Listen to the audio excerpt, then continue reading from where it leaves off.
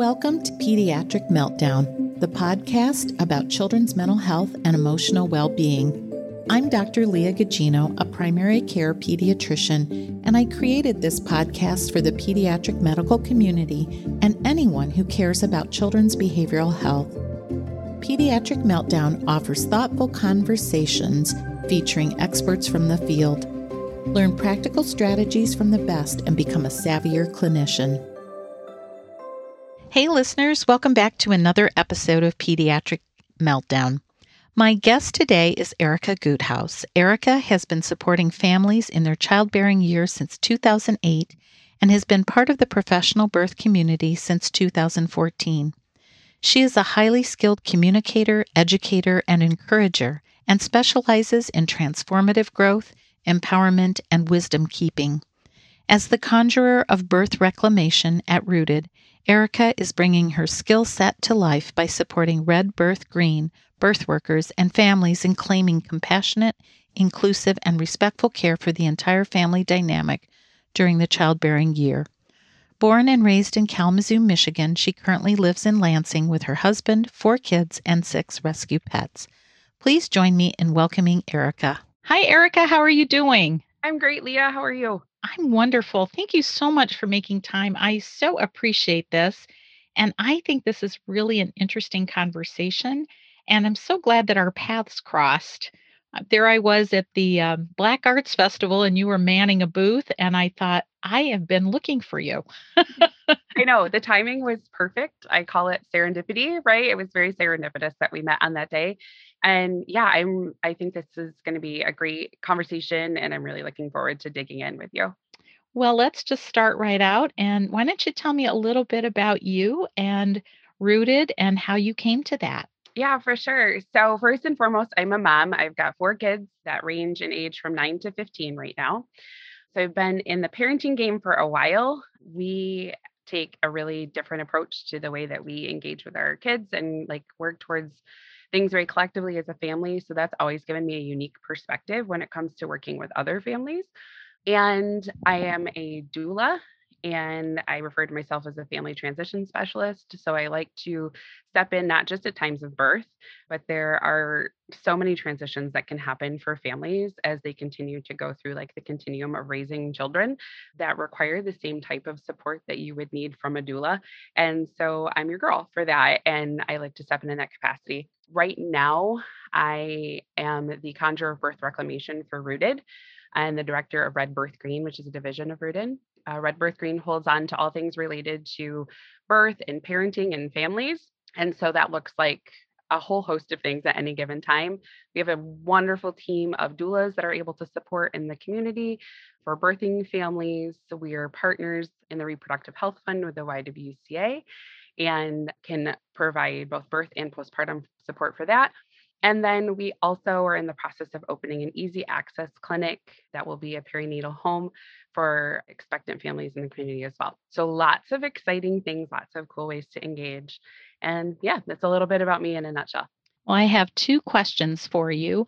One is, can you define what a doula is in case listeners don't know? Yeah. And the other, can you talk a little bit about the focus of Rooted as far as the population that you hope to serve? Yes, absolutely. So I'm going to work backwards on your question. So the emphasis for Rooted is that we are bringing access to cultural healing opportunities for BIPOC folks in the community. So we always say anyone is welcome at our table, right? At our events within our village. But the experiences that we create always center and uplift the BIPOC community.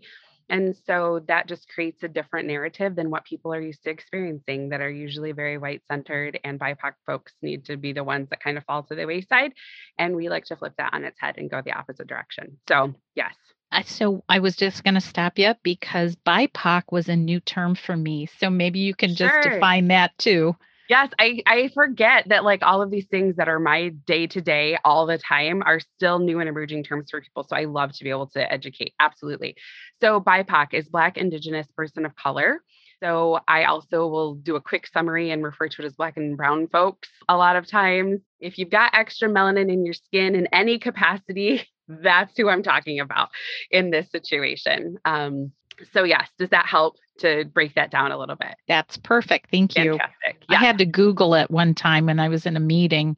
So I just want to make sure everybody knows what that means. Yes. Thank you. Yes. We need to be on the same page. Common language, right, is very important. So yes, so that's BIPOC. And then doula, like this is always a big thing, right? Because doulas historically, if it comes from Greek origin, is where the word doula comes from. Okay.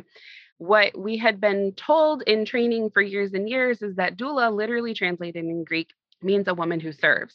And that is true. But what I have actually come to learn in this past year is that in Greek, like modern Greek, doula is actually a derogatory term and it's more like an enslaved person.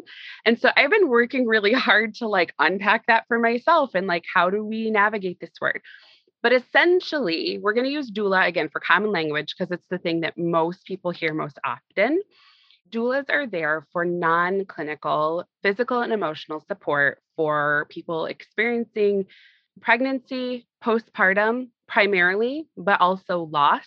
And that can be unexpected loss or chosen loss, like an abortion. And there's also people who support like end of life as well from the lens of a doula.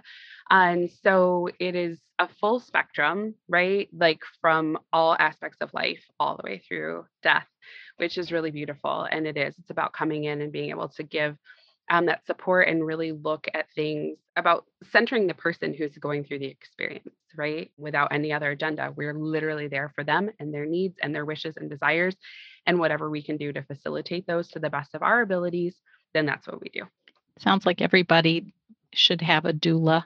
That's usually the response is like, I need a doula. Like, can I have a nap doula? Can I have a laundry doula? Like, there are a lot of things, right? There's a lot of overlap there for sure. But yes, I actually think that everybody should have a life doula in some capacity. Right, right.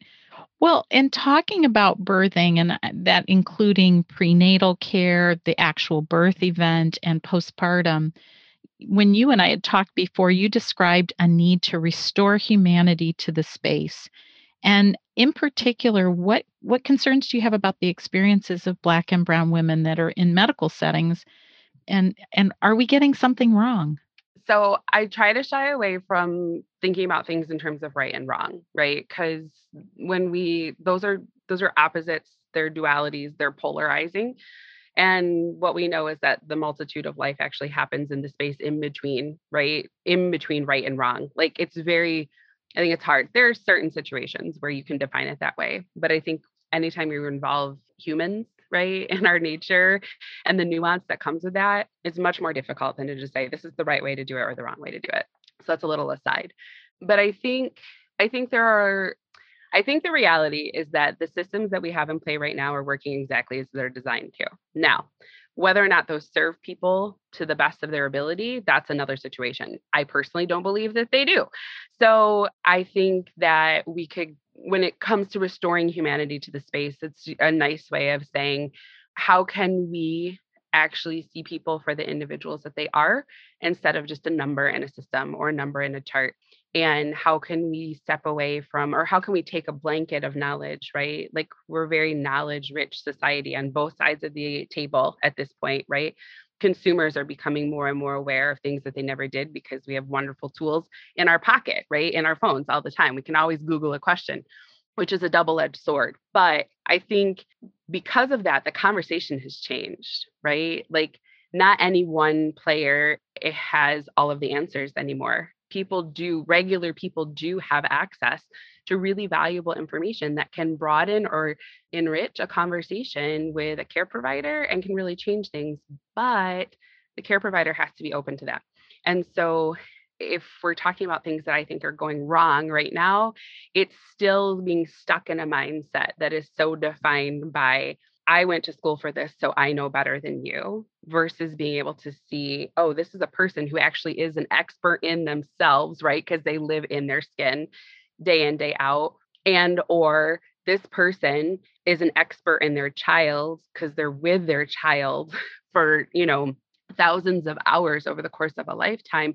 And I see them maybe once or twice a year. It's very different. It's just a different experience and being able to recognize the value that can come out of really entering into relationship and approaching things a bit different. And you mentioned a couple other things that I thought were really meaningful, and one was being careful about making assumptions about Mm, what you don't know, and I think that kind of can trickle into judgment for sure. And then you also talked about something like you said people over policy and that we yeah, should question that. So talk a little bit about those things. sure. So people over policy, that could probably be my tagline in life, I think, at this point, because it ties into what I was just saying, right? That if we really see people for who they are and where they are, we see the whole of their existence. And there's a lot of nuance to humans, right? Like all of us have a lot of complexities and a lot of layers. Blanket policies don't ever touch on that. Blanket policies almost always, again, I don't like to go into dualities and say always, this is always the case, but I would say almost always serve the entity who is the policy holder versus the person who it's meant to protect or serve, right? So when we can center the human experience in a situation and then say, oh, this policy actually doesn't uphold that at all, maybe we need to change the policy because it's not working for the people that it's supposed to take care of. Like that's usually where my eyes turn to. You sound like a questioner. I am a questioner. Yes, question everything. I don't believe in arbitrary hoop jumping. That's like that's my general approach to life. I'm teaching kids and I would love to like create an entire generation that also questions everything. That's how we decolonize spaces is to simply start by asking why or to remain curious. And I think it's challenging because kids, we snuff it out at a very young age, right? It starts at like 18 months to those first words of why, right? It can be super annoying as a parent when you have a small human that is constantly asking why. And so we shut that down, but I like to elevate it because it's a really useful skill, especially if you're someone who like feels more, hears more, sees more, right? A little bit wants to step into spaces and really be a change maker. Asking why and questioning everything. Like that's the most useful tool that we can all have. And what about making assumptions about people? Do you think that the system kind of perpetuates that, or is that just something that humans do? I think it's both. I think it's a both and situation. Yes, totally. Totally wanted to fall out of my mouth when you were saying, do you think it's something the system does? Yes, totally. The system does this. I also don't believe that it's necessarily the system's fault. I think it's a byproduct of our society as a whole, which is a whole separate conversation.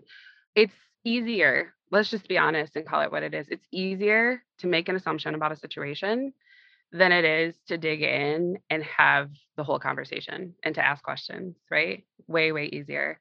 Or it's way easier to, if you don't like, I don't want to assume, okay, cool. You also create narratives. We all do it. We create narratives for somebody we see walking across the street, right? Easier to create a narrative instead of going into a relationship with somebody, building trust with somebody, right? So it's just, it is what it is. It's one of those situations. Like, I think, I don't know that I'll see enough change in my lifetime, even to say, oh, we've moved away from that, right?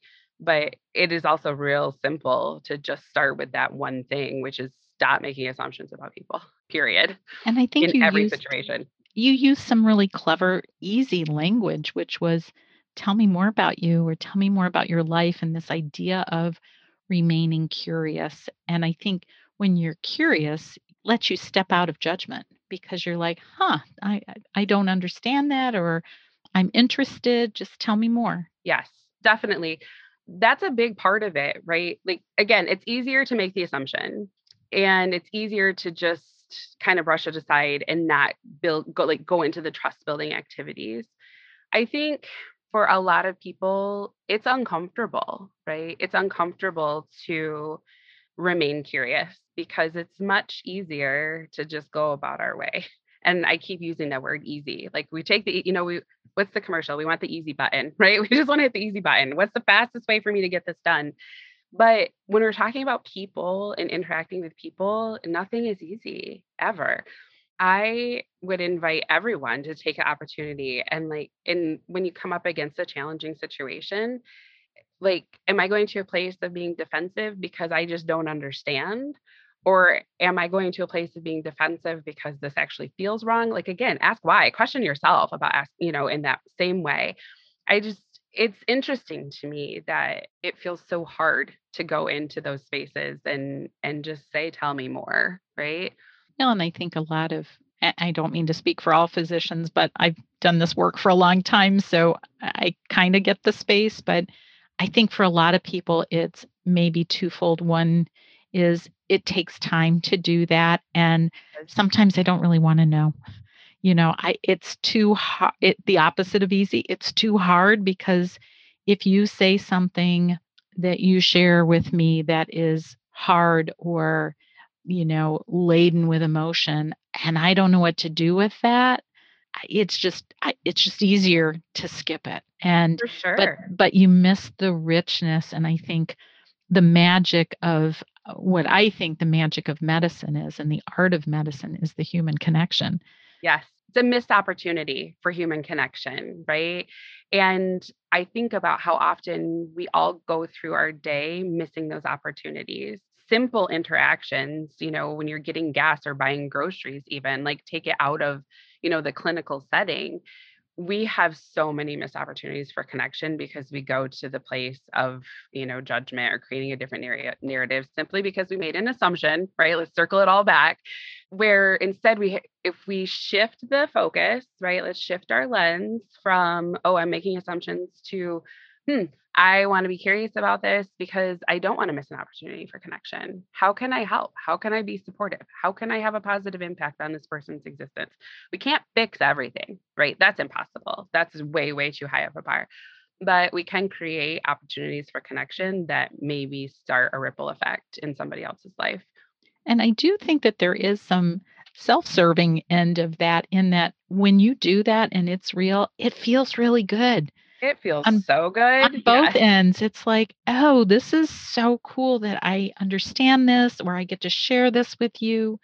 I mean, I think honestly, it's why I love doing this podcast. It's like it's so much fun to connect with people that I never would have otherwise. So, it feeds my soul, and I think those really rich conversations do.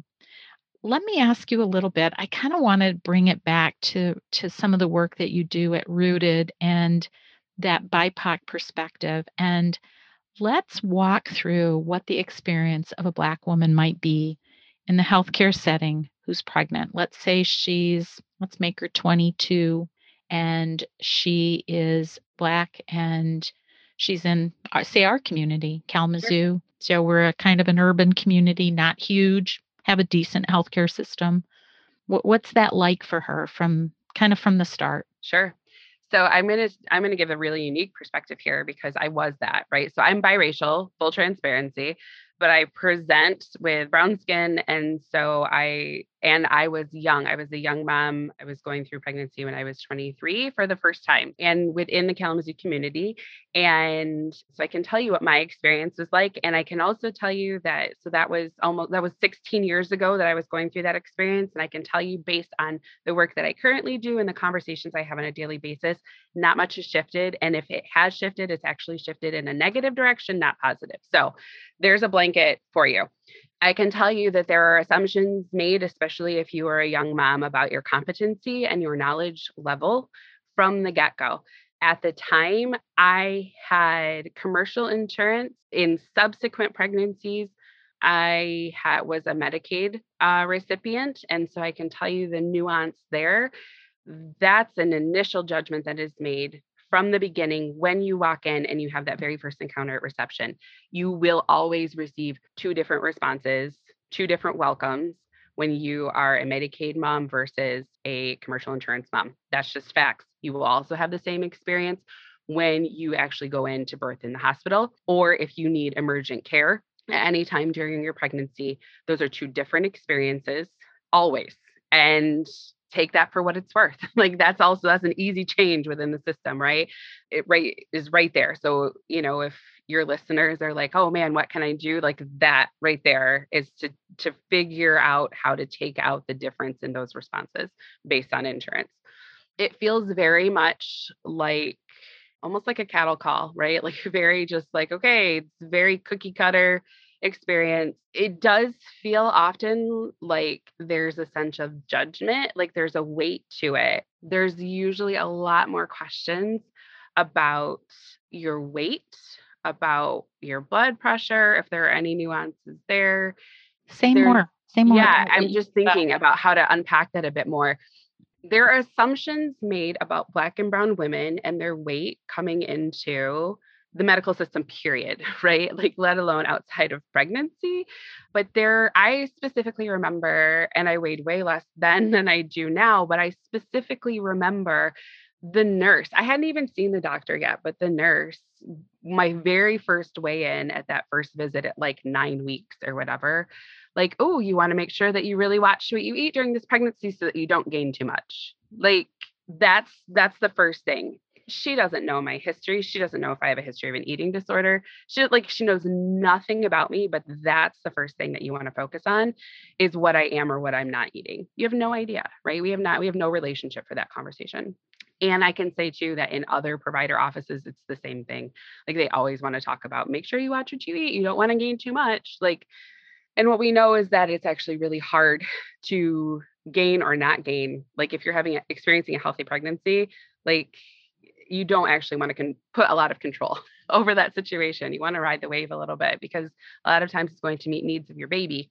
It's in utero still. And so we want to be really careful about the advice that we're dishing out on that. But anyways, that's a digression. So again, there's that judgment piece, right? Like, oh, you're making assumptions about who I am and how I go about my life, what I consume. If you ever go to a visit, even like if you're in a relationship, right, married or, partner, whatever, if you go to a visit and you're by yourself, like, it's automatically assumed that you don't have a partner almost always. And that still is fascinating to me, especially when we're talking about appointments that happened in the middle of the day, like the expectation that a partner or a spouse can just be there, right? That's a luxury to be able to take off in the middle of the day and attend an appointment like that.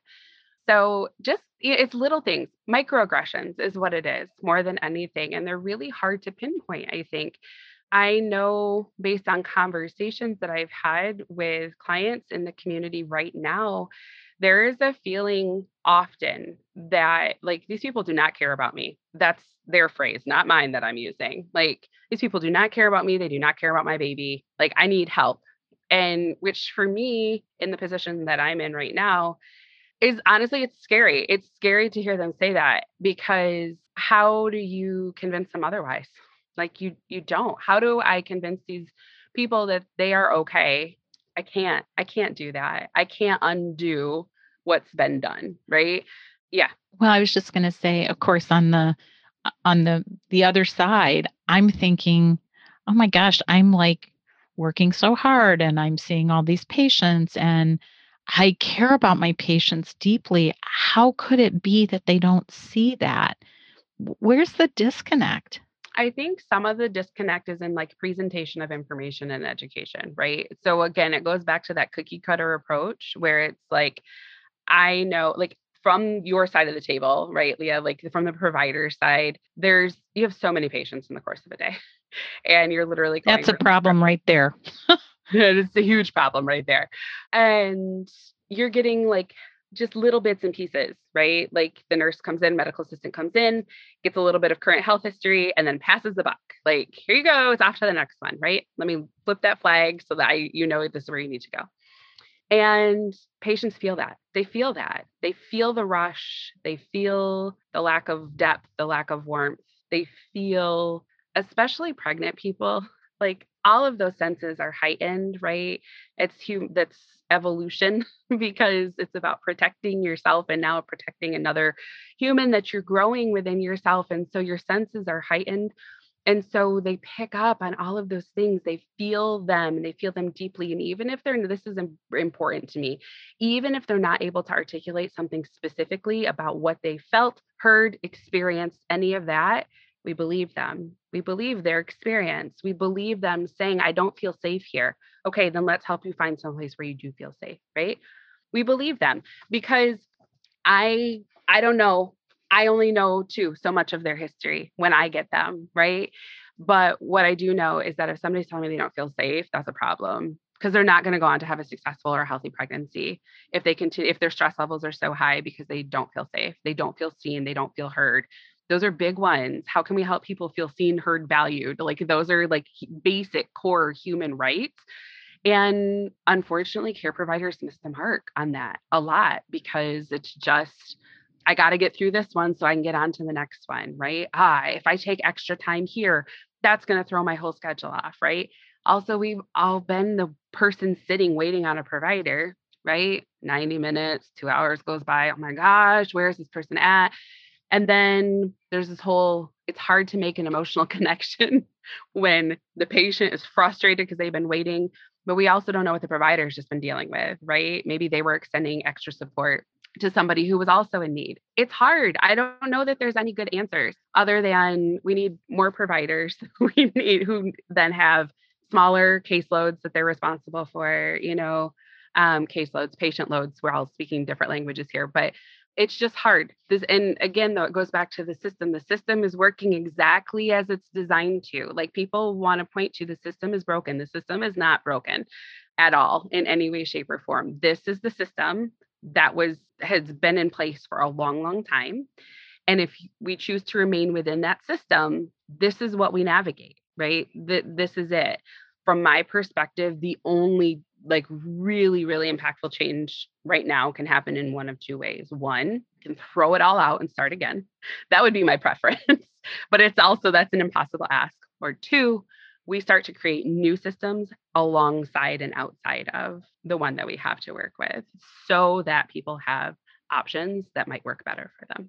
Well, and I'm wondering too, and you can speak to this better than I can for sure. What's the experience like when the staff is all white? And does that make a difference when there are people that don't look like you? Oh, it makes a huge difference. 100%.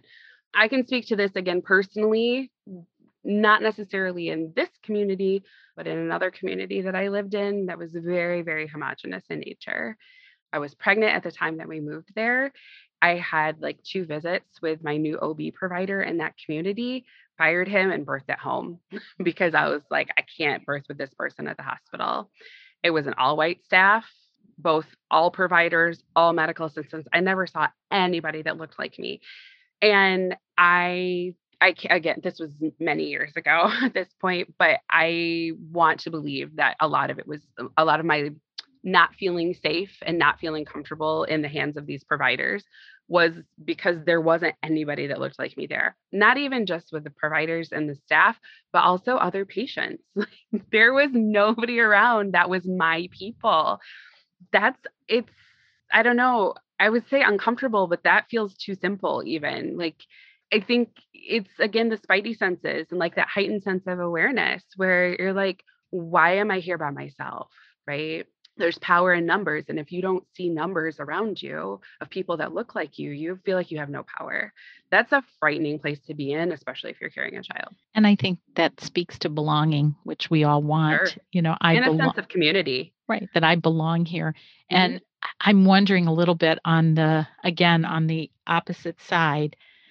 I'm wondering if the response might be, I don't see color. I treat all my patients the same. And so how can I be racist? How can I be, insensitive when I treat everyone the same? What about that? So that in and of itself is racist. Okay, welcome to the podcast. Welcome to the learning opportunity. Hard lesson. It is such a hard lesson. Not seeing color is inherently racist, period. So if you learn nothing else today, learn that. So being someone who says that they don't see color, that they treat everyone the same, I believe is not possible. I don't believe it's possible, right? It goes back to what we talked about with making assumptions about people. It's impossible to treat every single person, every single circumstance and situation exactly the same. Why? Because humans are complex individuals. Life is complex by nature. It's like an onion, right? There's so many layers to just keep peeling back and peeling back and peeling back. which means you can't treat the outside of that onion the same as when you get to the center. Like it doesn't work. It just doesn't work. It also loops into what we've talked about with just having a cookie cutter blanket approach for the way that we engage with people. That's a policy over people situation, right? And that doesn't work. That's not in the best interest of the person on the receiving end. I almost think about it in another context that I think feels less defensive perhaps for people is if we look at children with learning differences. Mm-hmm. And if we say, I treat all children the same, kind of regardless of their abilities, that would make no sense. Correct. I mean, and folks in, for example, the autism community would say, if you've seen a child with autism, you've seen one child with autism. That's And exactly that, it. to say, well, they're just the same, so you don't need anything different, special, to make what you need. I mean, we have to tailor to our patient needs, and that it sounds like means seeing color, seeing sexual orientation, seeing ethnicity, seeing language differences, that it's important to see it and respect it, not be afraid of it. And that's hard because if you're different, that may be scary. It's other, I don't understand it, so that makes me fearful. That I think our country is going through a lot of that. Brené Brown would use the term armoring up. When you're scared, you put your armor up, and that doesn't make you accessible. But in this healthcare setting, you use the word that was in my head, which was missing the mark. We misconnect because we're trying hard not to, for good reason. I mean, we're not doing that with malintent. I think I'm being a good person by, saying or doing these things. And I didn't know. So I think hearing the voices is the first part. And I think we're hearing that a lot, which may feel overwhelming, like how can I possibly make this better? But in listening to some of the other things, I was thinking, one thing that we should be doing is with intention changing our staffing. How do we encourage children of color to go into the medical field and mentor and nurture them along and lift them up and maybe offer them different accessibility, because it hasn't always been a welcoming place. Well, that too, yes. It's really hard to want to go into something as a profession if you don't have positive experiences there, right? If it feels scary. And the same could be true, for law enforcement and for other areas as well. Like if all you have is negative experiences, why would you want to do that? It's really hard to be like, oh, I'm the person who's going to change this, right? That's a huge, huge load to carry. Why would anybody say yes to that? Like that takes a really special person. We need like thousands of special individuals right now who are saying, I'm willing to take the challenge. I just had this conversation with a colleague related to out of hospital birth and midwifery and how we need people from this next generation to choose that as their profession from a diverse spectrum of folks, right? Because out of hospital birth and midwifery is also inherently white and privileged and feels not accessible to many, many Black and brown folks. The way that we change that is by having more Black and brown providers, but that is hard. It's much easier said than done. So like, how do we change that? And it's going into that next layer, which like the next generation, and saying, listen, here are all of these options that you may not have considered before that are very viable for you. And like, for me, it's about community impact. Go to school for this so you can come back and change your community, right? And I happen to be in a position where I get to have those conversations with young people. And so I love that.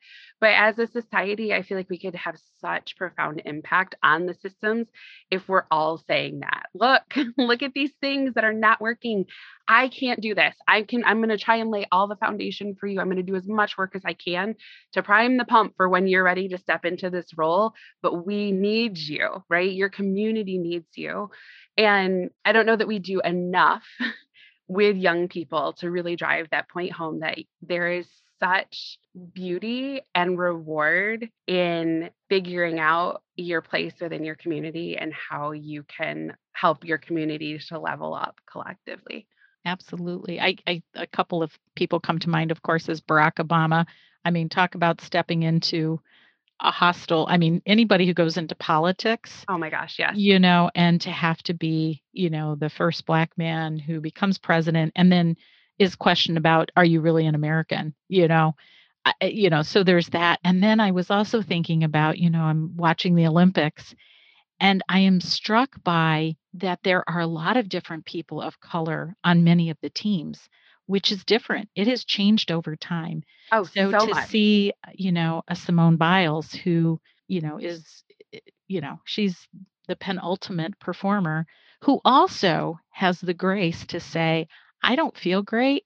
I'm going to step aside and let my other team shine until I'm in an okay place because it's not safe for me and it's not good for them. And Yep. So powerful. that's not being a wimp, which I think, there's a lot of backlash, like just buck up, but how wonderful that she did that. What horrible thing would have been had she had some accident in air because she pushed herself, no pain, no gain. I mean, that's crazy. Absolutely. But Absolutely. to see all these women and then to see, of course, their commercials, I get that, but all these children, whether they're, from the Hmong community like Suni Lee or the Black community, and to say, that's possible for me. Yes. Yes. If you don't see it, you don't know, right? Like I think about my pediatrician's office when I was, a small human.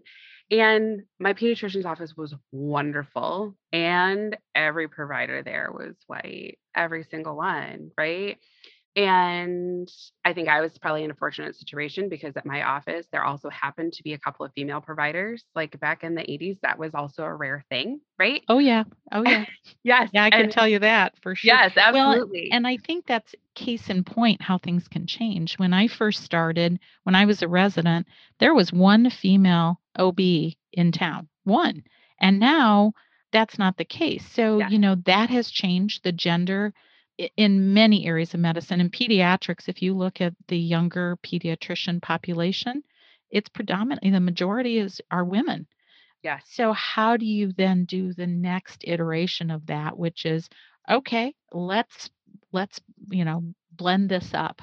Yeah. How do we get this to be a more heterogeneous group? Yes. I think we're doing it right now. So one, by having conversations just like this, I think that's the start, right? And I also think it's modeling what we want to see, right? So I think about that shift that you just indicated of, now things are predominantly female. So all of the females that are now practicing were coming on the heels of like women's rights, women's power, like big feminist energy movement, right? And so that's what they witnessed. And they're like, I can have that too. And so they did it, right? So now the movement that's happening, right, that we've been going through for like the last year, more than that, but really, really elevated to the front and center, is about racial reconciliation and diversity in all circumstances and really leaning into those things. And so I have to believe, maybe it's just like my deep humanist hope self that like this is it. We're doing it, right? All of these young people are seeing what a movement can do and how things can shift and that you don't necessarily see the change immediately, right? It's incremental over time. And so my hope is that by continuing to have these conversations and not shying away from talking about the hard things and doing the deep learning and changing narratives, that all of these young people are witnessing that right now and saying, I can also have that, right? There is a place for me at that table as well. I may be the first one ever in my family to pursue this. I may be the first person in my neighborhood to pursue something like this, but that's what I want and I'm going to do it. Right. And I feel like the larger extension of that even is then as a community, we have a right and a responsibility and an obligation almost to say this child is saying this is what they want. We're going to pour resources into them and make sure that they have access and that we remove barriers wherever we can. Right. Again, there's a lot of layers. Like it's no like direct pathway. This is how we get there. But I think that we're on the right path right now. Well, so let's bring that back down into, kind of the real everyday. Say I take this back to my office and say my office is not very diverse, but I serve a diverse population, speak different languages, come from different neighborhoods, some Medicaid, some commercial, some self-pay, some rural, some urban. So where do I start? Where do I start? And if I'm an OB, where do I start today? So if you could just fix this would be great. Yeah, yes. Not a hard question. I know it wasn't on the list of questions I gave you either. No pressure. That's okay. What dropped in immediately was asking one simple question. How are you today? Like, how are you today? And having the presence of mind and the awareness to recognize if someone is being transparent with you about how they are, or if they're doing Midwest nice and saying, I'm fine, everything's fine, right? We've been through an unbelievable amount of collective stress in the last year, right? So many people are showing up and like, I'm fine, everything's fine, I'm good. You are not good. Not a single one of us is good right now. Let's just be honest. And so to be able to hold space for just a moment by saying, like, how are you today? Right? Like, how has your day been prior to sitting in this seat right now? It's the element of slowing things down. Like we talked about restoring humanity to the space, right? But it's also about slowing things down. And there are really beautiful things can happen when you're the provider in that situation who does that. You might be the only opportunity that person has to sit down all day long, right? So if it's a pediatrician, right, you've got a mom in the office, she's got her hands full. Maybe she's there with multiple kids. But to be able to slow things down and see her for just that moment, you might be the only other adult that she has interaction with that day. It can be really meaningful, and that can start to change the narrative that she's like, oh man, the last time I was there was actually really good because they actually saw me, right? Not just my kids, they saw me. And then she's going to want to come back. So she might choose to make an appointment at the office instead of going to the ER for care.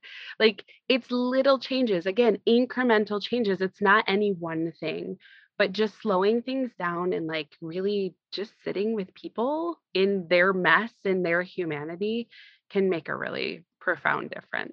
I had this conversation with a mom who had a child with significant medical complications. And one of the things she said is just sit down. You sitting down, even if you don't sit down for very long, you sitting down implies that you have time to listen. Absolutely. And maybe, I love that. And that I'm listening to this. I'm like, these are not like, rocket science. These are not expensive things. These are simple human connections that make a difference. And I'm wondering too, I do think by using some screening tools, that's helped me because I would make the assumption if I said to you, how are you? And of course you'd say, I'm fine. And then I hand you the Edinburgh screen and it's really elevated. And I'm like, you know what? This looks like you're really not. So I think that is a tool to begin to sort of ask those hard questions, but it also tells you I'm interested in what you're telling me. Yeah, so I think you inquire about somebody's day, right? You're like, so what have you been up to today? How's your day been so far? Right? Like anymore, this is sad. I just full on. It's sad that like that makes people pause. Like they're asking, like they genuinely want to know, right? And sometimes I think that's why it's even pushing past like, how are you? Because that's a fast interaction. That's an in and out. It's real easy to just say like, oh yeah, I'm good and keep it moving. It's not an invitation for conversation, but what have you been up to so far? How's your day going so far? Right? What do you guys have? Do you have plans for the weekend? Like what's going on? Like let's generate conversation because that slows things down. It does take time. I love the thought of just the simple act of sitting down, having a provider sit down, because it does. It communicates I have time. I'm not trying to just walk back out the door, right? And I think also like all of the things that actually would have the most change are free. It's not a policy, right? Wow. It's not a policy. It doesn't require data. It doesn't require more research. It doesn't require more committees, more conversations. Like they're literally free. We don't need no money. No money is needed to actually have the most impact on our systems as they are right now. I think you should like run for some political office with that. That's your platform. I am not for politics. Well, and I do wonder too, is if we ask the question, because I'm thinking about, we come in, we get your weight, your blood pressure, as you mentioned. And I'm wondering if the question might be, congratulations. And what are your biggest concerns about your pregnancy and what do you need the most from me or how can I support you? What questions do you have so that we can make this a healthy pregnancy for you? Yes, I love that. I love that so much, Leah, for a couple of real specific reasons. One, that empowers the person who's going through the experience, right? It centers them as a member of their care team. And it's like, how can I support you in the best possible outcome? Not here are the things we're going to do to you. It's a big difference between those two. And it also opens up conversation, right? It gets people thinking in a really targeted way because we talked about this a little bit. Like we live in a very information rich society, right? That can be a blessing and a curse. And so you want to do whatever you can to develop a level of trust that if they're experiencing something that feels off or they have a question or concern, that they're going to reach out to you as the provider instead of going to Dr. Google. More people go to Dr. Google because it's more comfortable. You want them to become more comfortable with you than going to the computer, right? Right. And we're a long ways off from that right now, Right. unfortunately. Well, and I can think of the other thing I could imagine saying, generally when somebody comes in for their first visit, we have a whole bunch of stuff that we need to get done. We check your urine, we do some blood work, X, Y, and Z. We want to talk about nutrition in that. But before we get into that, where do you want to start or what can I do to help you with this first? And then we can do all that other stuff. Love it. Yeah. Love it. Again, everybody's still going to get what they need, right? You're still going to get the clinical things, the clinical pieces that you need for charting, right? It's just a slightly different way. And does it take more time? Maybe, but not usually, in all honesty. If it's a restructuring of the visit, and so it leads with the humanity first and the clinical second, but the outcome is still the same. Well, but and the I think that experience is totally different. I think that trust piece, and I think the thing that's hard for us is one, you feel challenged when somebody asks you a question that can be challenging, like, what, don't you trust me? Or if somebody pushes back. But I think if you have that trust relationship, it might not feel like they're mad at me or they don't trust me, they don't believe me, but it may be more. And there are some conversations that are just, the vaccination conversation is, it makes my blood pressure go up just thinking about it because it's so hard sometimes. It's so hard, and it's really hard right now. But again, tell me more, and there are going to be some people that are it's just not going to happen. They're just not going to go there. And I think you just have to give it up. I know one doctor was talking about motivational interviewing. He just said, you can open up the question, is this somewhere you want to go? And if they say no, you're done. You don't, if somebody's smoking and you say, are you interested in quitting? And they say, nope, then don't spend a lot of your time there. It's a waste of energy at that point, right? And we all have finite amounts of energy to give to any person or any situation. And so let me use my energy in the best way possible. If you just told me no, I'm not going to waste my energy on that. We're going to find someplace else that I can invest that as a resource into your situation. I also think, being able to receive no is a complete sentence. It doesn't need any other qualifiers or additional information but what ifs. No is a complete sentence in and of itself. And being able to accept that and respect it, even when we don't understand it, is very difficult. That is a skill that has to be cultivated and developed and really leaned into. It's not easy. I'm the first person to say that it's very difficult sometimes to receive that, but it also can have a really profound impact on the relationship. Again, if you're the person, if somebody tells you no, and you're just like, okay, cool. If you want to talk about that at a different time, please let me know, right? Ball's back in their court. And that's like a ding moment. Wait, did they actually just listen to what I said and I don't have to go any further? All right, cool. That's another trust building situation. Right. Well, I think we're in a big no situation in our country right now. Doesn't feel good. It doesn't feel good. But, well, I guess in closing, I just wanted to ask kind of one, opportunity, speaking with our audience of, pediatric clinicians and, and also therapists, teachers, parents, whomever is out there listening. And if there's a takeaway as a woman of color, what would you want us to say or think about when we're caring for you, particularly when you're pregnant or have just had a baby? Oh man, this is always what does this all come down to? I think the most important thing is I'm going to pull something back out that I definitely said earlier in our conversation, and that's believe us, right? Just believe us, believe the things that we're saying, even when, not even if, but even when you don't see it, you don't understand it. You can't make sense of it. It's okay. It's not for you to figure out, but you can believe what's being presented to you. The number of stories that continue to come out from high profile people, professional athletes, actors, politicians who have had near death experiences in our maternal care system in the United States is awful and also revealing, because if it's happening to them, and it's happening to everybody. And so it should not take a high profile situation for the situation to be believed, period. So when you hear the stories, when you see the things, and sometimes it can be just a clinical thing. Like, I know that you're not worried about my blood pressure, but I am worried about my blood pressure. Let's talk about that, right? Do the next right thing. Yeah, Like, don't dismiss me. don't dismiss me. Absolutely. And Just and see me. I was Yeah. just going to say that was just I swear Yes. you're thinking my thoughts.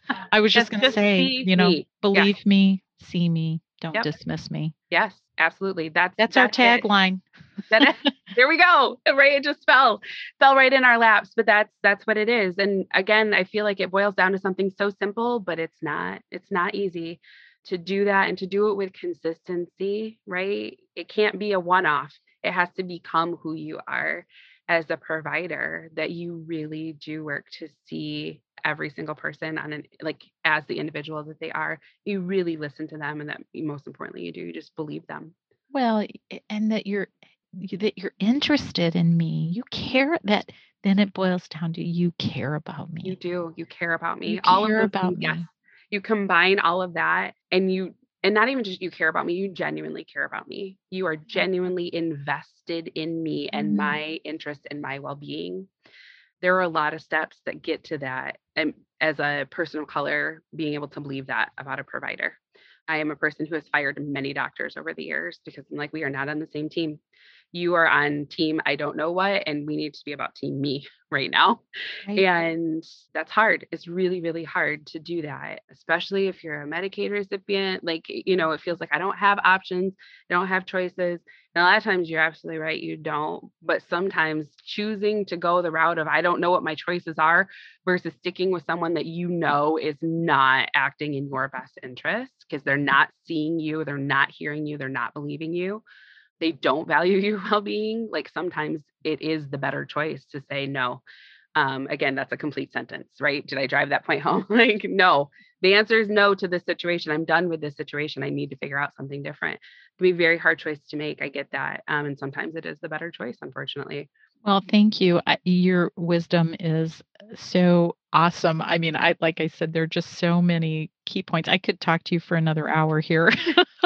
I mean, this is just such rich stuff, and it's, for me, it's the part of medicine that's the fun part. It's the figuring out, it's the, coming to the answers or not solutions necessarily, but options, Yes. but doing it with the patient who you look forward to seeing and they look forward to seeing you.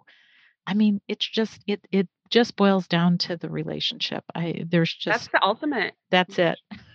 It shouldn't be that hard. It just shouldn't be that hard. Yes. I want to feel excited to go see my provider, and I want them to be like, "Oh, I saw you on my schedule today and I'm so glad that you're here." Right? That would be amazing in literally every specialty that ever was. Like, if we get to that place, I'll be like, "Okay, I can hang up my hat. I think the work is done here." I love that. I love that. Boy, that would be an easy, and I know those moments, those patients. I just got to go to a wedding shower of a patient of mine, and it was just so cool I was so excited to get invited. I was like, "Oh, this is so amazing." When you said that, I'm like, how cool is that? That you were like at that level of doing life with them, that they're like, I want Dr. Leah here, right? That's really cool. Very, very cool. Well, and we have so many opportunities to be involved in these very intimate parts of people's lives. And I think we have to kind of hold that with respect and value because it is a great privilege. It truly is. And I think we have to convey to patients that I am humbled and grateful that I can be part of your life and that you are, seeking me for help, and I'm here to help you. That's my job. So yeah, absolutely. Well, keep doing the work that you're doing. It's amazing. There was a whole bunch of other stuff on my list I wanted to ask you about it, but it's for another day. It is for another day. This is beautiful. Thank you so much for this opportunity, Leah. Oh, well, thank you. And take care and be well. Thank you. You as well.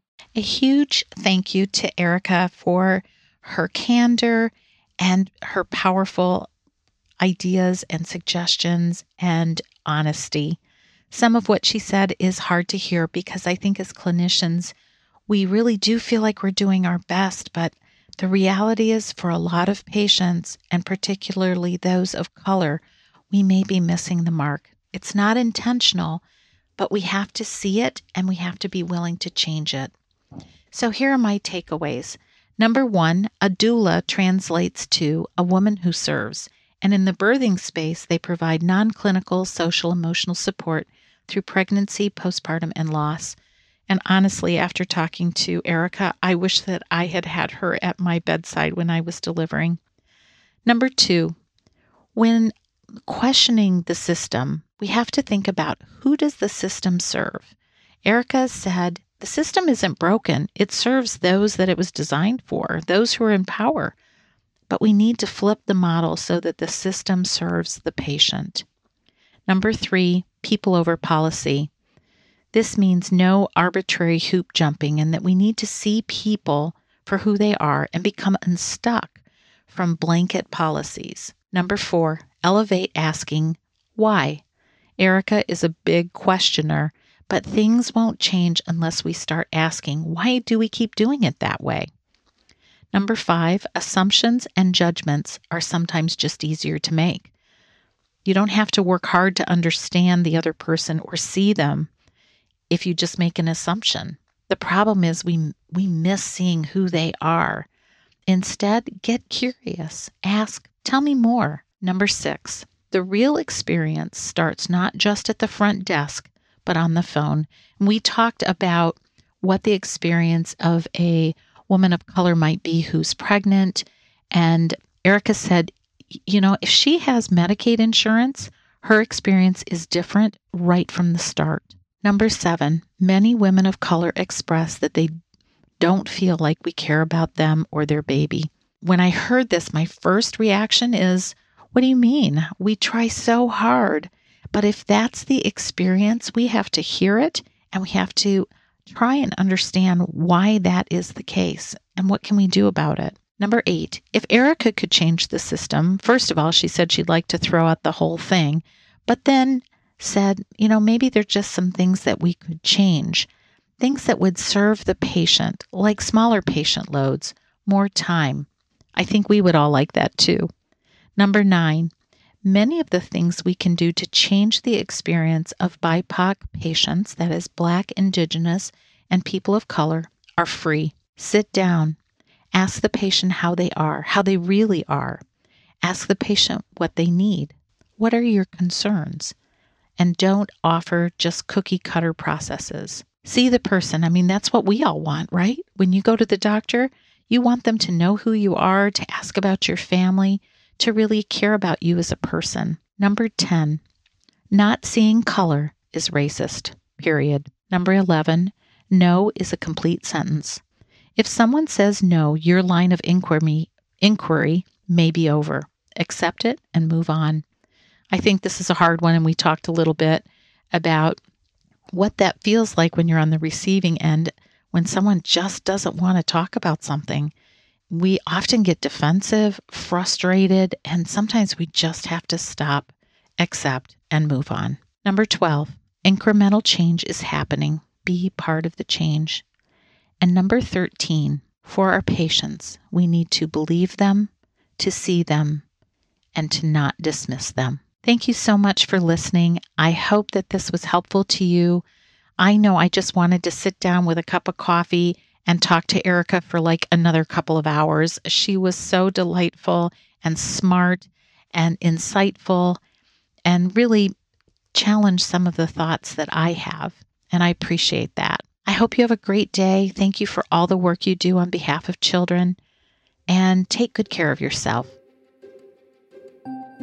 Thank you for listening to this episode of Pediatric Meltdown. In the words of Maya Angelou, do the best you can until you know better.